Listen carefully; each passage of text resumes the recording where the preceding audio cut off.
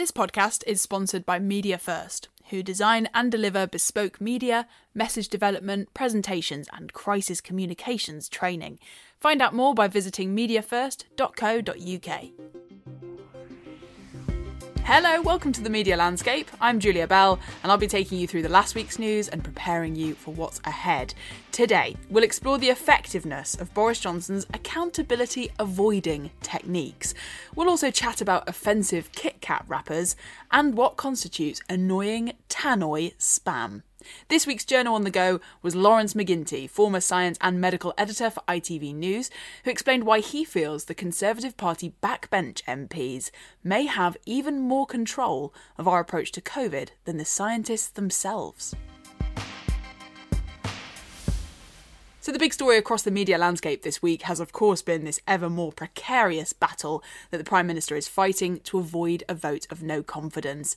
As we know, the Downing Street Party scandals, plural, because there have been about 16 separate reports now at least, they have been the source of record numbers of angry emails that MPs have been receiving from constituents. And this has led to a growing number of Conservatives to question the Prime Minister's position at the top. But the drama has intensified this week because some Conservatives are accusing the Prime Minister's team of using blackmail to stop them from rebelling. For instance, MP William Ragg's name has been all over the front pages because he claims that there's been threats to cut funding from constituencies and even spread negative publicity about anyone who writes in to trigger a no confidence vote. And I mean, if there's any truth to that, it's terrifying and deeply undemocratic.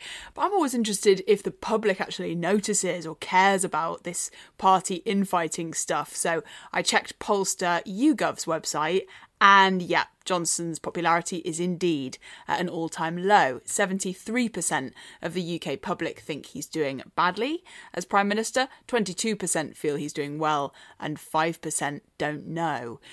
So why are the vast majority of the public losing so much faith at this time? And we talked in depth in the last episode of the podcast about Johnson's initial apology in the Commons being filled with what I saw as technicalities and excuses, which I don't think have done him any good.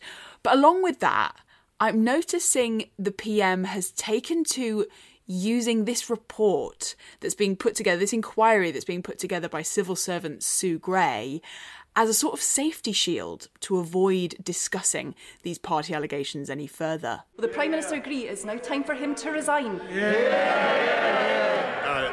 No, Mr. Speaker, but what I can tell her is that, as I said to the House last week, I apologise sincerely for any misjudgments that were made, but she must contain her impatience, Mr. Speaker, and wait for the inquiry next week before she draws any of the conclusions that she's just asserted. That exchange was from Prime Minister's questions on Thursday the 20th of January, but that narrative implies that Johnson needs a civil servant to tell him if he broke the rules that he wrote. Which I suppose you can make your own judgments about, but one thing that is undeniably important moving forward in terms of messaging is that whatever this report says when it's published, Johnson has to take heed of it and has to own it. He's enjoyed using it as a sort of shield, constantly saying, let's wait for the report, let's wait for the report. The worst thing would be if this report comes out and he doesn't like what he reads, for him to then turn around and say, oh, let's ignore the report, it doesn't matter. Elsewhere in the headlines this week, of course, there's been lots of coverage that COVID restrictions are lifting off in England from Thursday the 27th of January. So no more work from home guidance, no more face mask mandate, no vaccine passports to get into certain venues. As for the other three nations in the UK, Scotland, Wales and Northern Ireland, none of them are doing this sort of blanket scrap of restrictions in the same way that England is, because, for instance, they are keeping some mask mandates going. But they are all opening up nightclubs from towards the end of January and taking away most, if not all, limits to indoor mixing. I've also seen coverage in The Times and on the i front page this week that the NHS might be considering a U-turn on its policy to let staff go who have refused the COVID vaccine.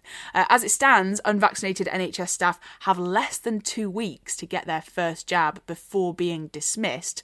But these estimates that around 70,000 personnel could end up leaving have allegedly brought the government to start considering their options. I do also wonder if losing up to 70,000 NHS staff would add to the PM's load as he battles on many fronts to hold on to his position. And actually, this whole thing reminds me of the American outdoor wear brand Carhartt, who have been all over, particularly the American press at the moment, because of their very strict staff vaccine mandate. Now, in the States, the Supreme Court have ruled that the government cannot force employers to roll out vaccine mandates to their staff, and that's contributed to companies like Starbucks loosening their requirements that were previously quite severe on employees about that. But Carhartt is sticking to its guns. The CEO, Mark Vallard, emailed Carhartt personnel saying, quote, "We put workplace safety at the very top of our priority list, and the Supreme Court's recent ruling doesn't impact that core value." As a result, the hashtag boycott Carhartt has been trending amongst conservatives on Twitter. But at the same time, I'm also seeing some kind of pro-vaccine mandate voices say they are now going to start shopping at Carhartt now. Either way, right, this is an outerwear brand that has found itself right in the throngs of a public health and political debate. And I think that is an indicator that as governments back off, it's pushing more of the spotlight onto employers themselves. They have, like it or not, more and more agency over their political stance on their COVID restrictions, on what they want to do. So are you asking for masks to be worn around the office? Are you implementing regular testing? Are you requiring vaccines? Are you demanding that people come in, even if they're hesitant? Whatever route they are taking, there isn't a government mandate to hide behind. And I think that means that literally whatever choice is made, careful strategy on messaging and, frankly, crisis planning is essential. Speaking of messaging in a crisis, the food and beverage giant Nestlé have found themselves in hot water this week as they've received complaints over the wrapping on limited edition KitKats in India, which featured multiple Hindu gods. Consumers shared their discomfort on social media at the idea of these gods' imagery being disrespected as the wrappers, inevitably end up in bins or littered on roads and in gutters. And I've got to say, that is an oversight. It is clear that the full sort of customer journey with that product from purchase to disposal wasn't fully appreciated. Their statement in response, it wasn't the most sensitive I've ever seen, if I'm honest. It read, quote, "We wanted to encourage people to know about the art and its artisans. We do understand the sensitivity of the matter and regret if we have inadvertently hurt people's sentiments." The "I'm sorry if" always just catches you, doesn't it? It always just jars a bit because it essentially sends the message of "I'm sorry if you felt bad" rather than "I'm sorry that I did something bad."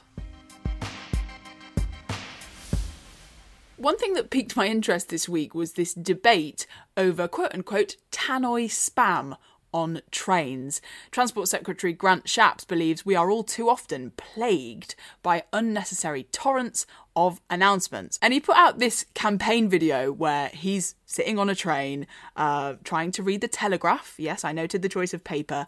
And he's failing because of this classic scenario where the Tannoy announcements won't leave him alone. If you travel by train, you've probably heard some of these messages. Well, some messages are clearly important, but others just state the obvious. So we've reviewed the messages that are played on the Tannoy system, and where they add nothing but noise and irritation, we're removing them. Now, part of me thinks this campaign's quite clever because it's relatively straightforward to implement. It basically costs very little, and yet it can be seen to positively affect, almost everyone. I've never, for instance, met anyone who wishes there were more Tannoy announcements on trains. However, because it's so seemingly quick and cheap, another more kind of cynical part of me feels like this is a bit of a cheap date, especially considering the fact that regulated rail fares in England will increase by 3.8% from March. That's the biggest jump in 9 years. And it's not like rail fares are currently really cheap, is it? And I am very interested to see if this Tannoy spam cull wins over the public, or if actually it kind of backfires by almost inadvertently alerting them to more serious problems that perhaps aren't being prioritised. I'll mention this actually. The chairman of banking giant Credit Suisse resigned this week after it was revealed that he broke quarantine rules to attend Wimbledon. He said in a statement, quote, "I regret that a number of my personal actions have led to difficulties for Credit Suisse. I therefore believe that my resignation is in the interest of the bank and its stakeholders at this crucial time." I just thought it was interesting to compare that with our Prime Minister, who is of course showing no interest in the premise of resigning amidst a relatively similar scandal. And it's got me thinking, are we at a point where corporate private, CEOs now have to deal with more accountability than politicians? And that question brings me to our journo on the go, Lawrence McGinty.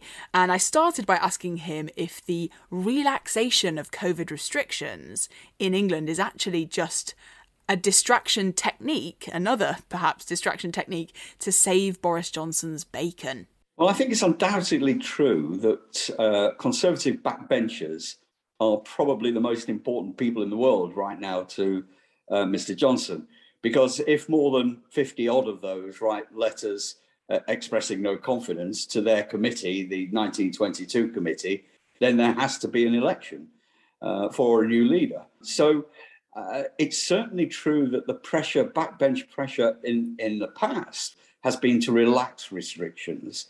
And so I think it's at least feasible that these relaxations owe as much to pressure from the backbenchers as they do to scientific evidence. Remember, the levels of infection are currently running still very high, over 90,000 a day. But this is the thing, I don't think the Conservative backbenchers who want to get rid of restrictions are alone in that mentality. I think lots of the public are psychologically over the pandemic, even if that's not a particularly rational viewpoint to have. So the question is, how do scientists continue to get their messaging across without being seen as doom and gloom scaremongers? The scientists who have the most trouble with this are the people doing the modelling, especially the group at Imperial College, because they produce doom and gloom figures. Right.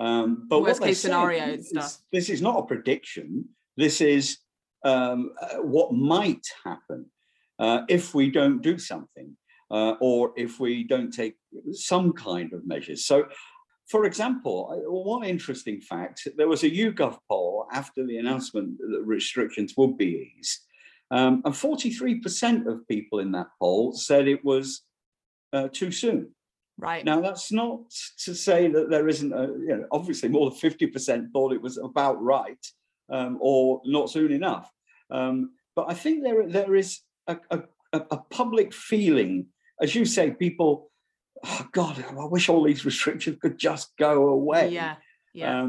But I think it's been a long haul, and I think people are willing to accept a little bit more for a short period of time ahead. I suppose lastly then, it's important to ask, if you were running the news desk over the next 2 weeks to a month, what would you be preparing to cover? What do you anticipate is coming round the corner in terms of the media landscape? Well, I think there's two things. One, whether the relaxation of the rules does lead to a growth in Omicron again, a growth in infections. There are indications that they're going down. They're certainly less than the 200,000 they were over Christmas.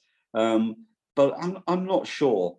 What I am sure of, and I've looked up a couple of figures here, is that the pressure that's producing on the NHS, not only in intensive care wards, but also on what they call elective surgery, surgery where you can put a date on, you will have this operation for a hip replacement or whatever it is on this date.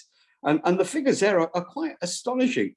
The BMA estimates that more than 2 million people are now waiting more than 18 weeks for operation.